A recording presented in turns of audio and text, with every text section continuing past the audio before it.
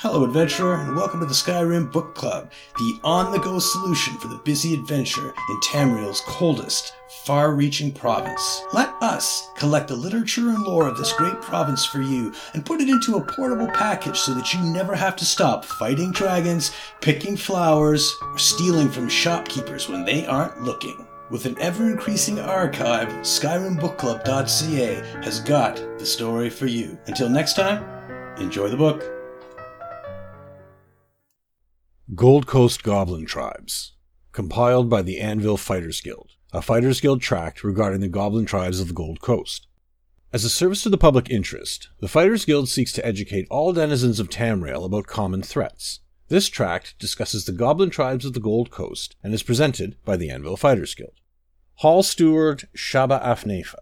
Per the terms of my punishment detail, I elected to provide you with this essay regarding the Goblin tribes found in the Gold Coast. By your estimate, it should have taken little more than a day's work. It is with great frustration that I deliver this to you a week late.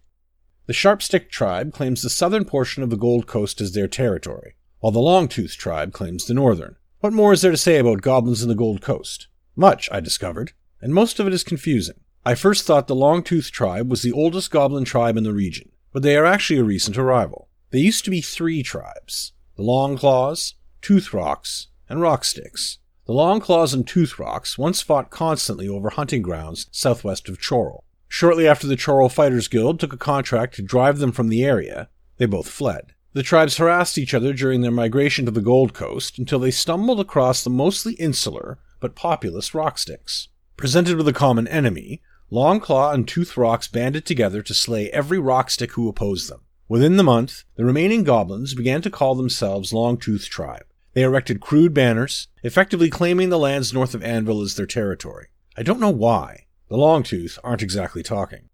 As for the Sharpstick tribe, they are a mishmash of several former goblin tribes.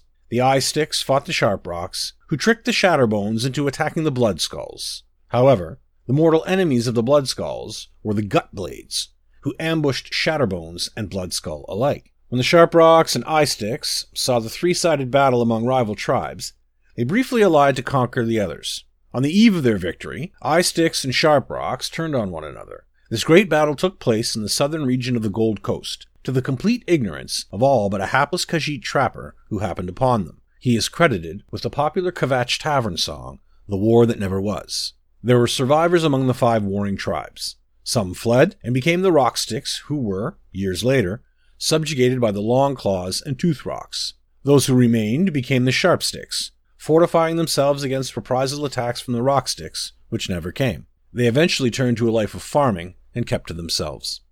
With the Longtooth and Sharpstick so close to each other, it is only a matter of time before they clash. If we end up with one big goblin tribe called the Longsticks, my only request is you put me on the contract to drive them out of the Gold Coast. Name withheld from wider publication per punishment detail agreement.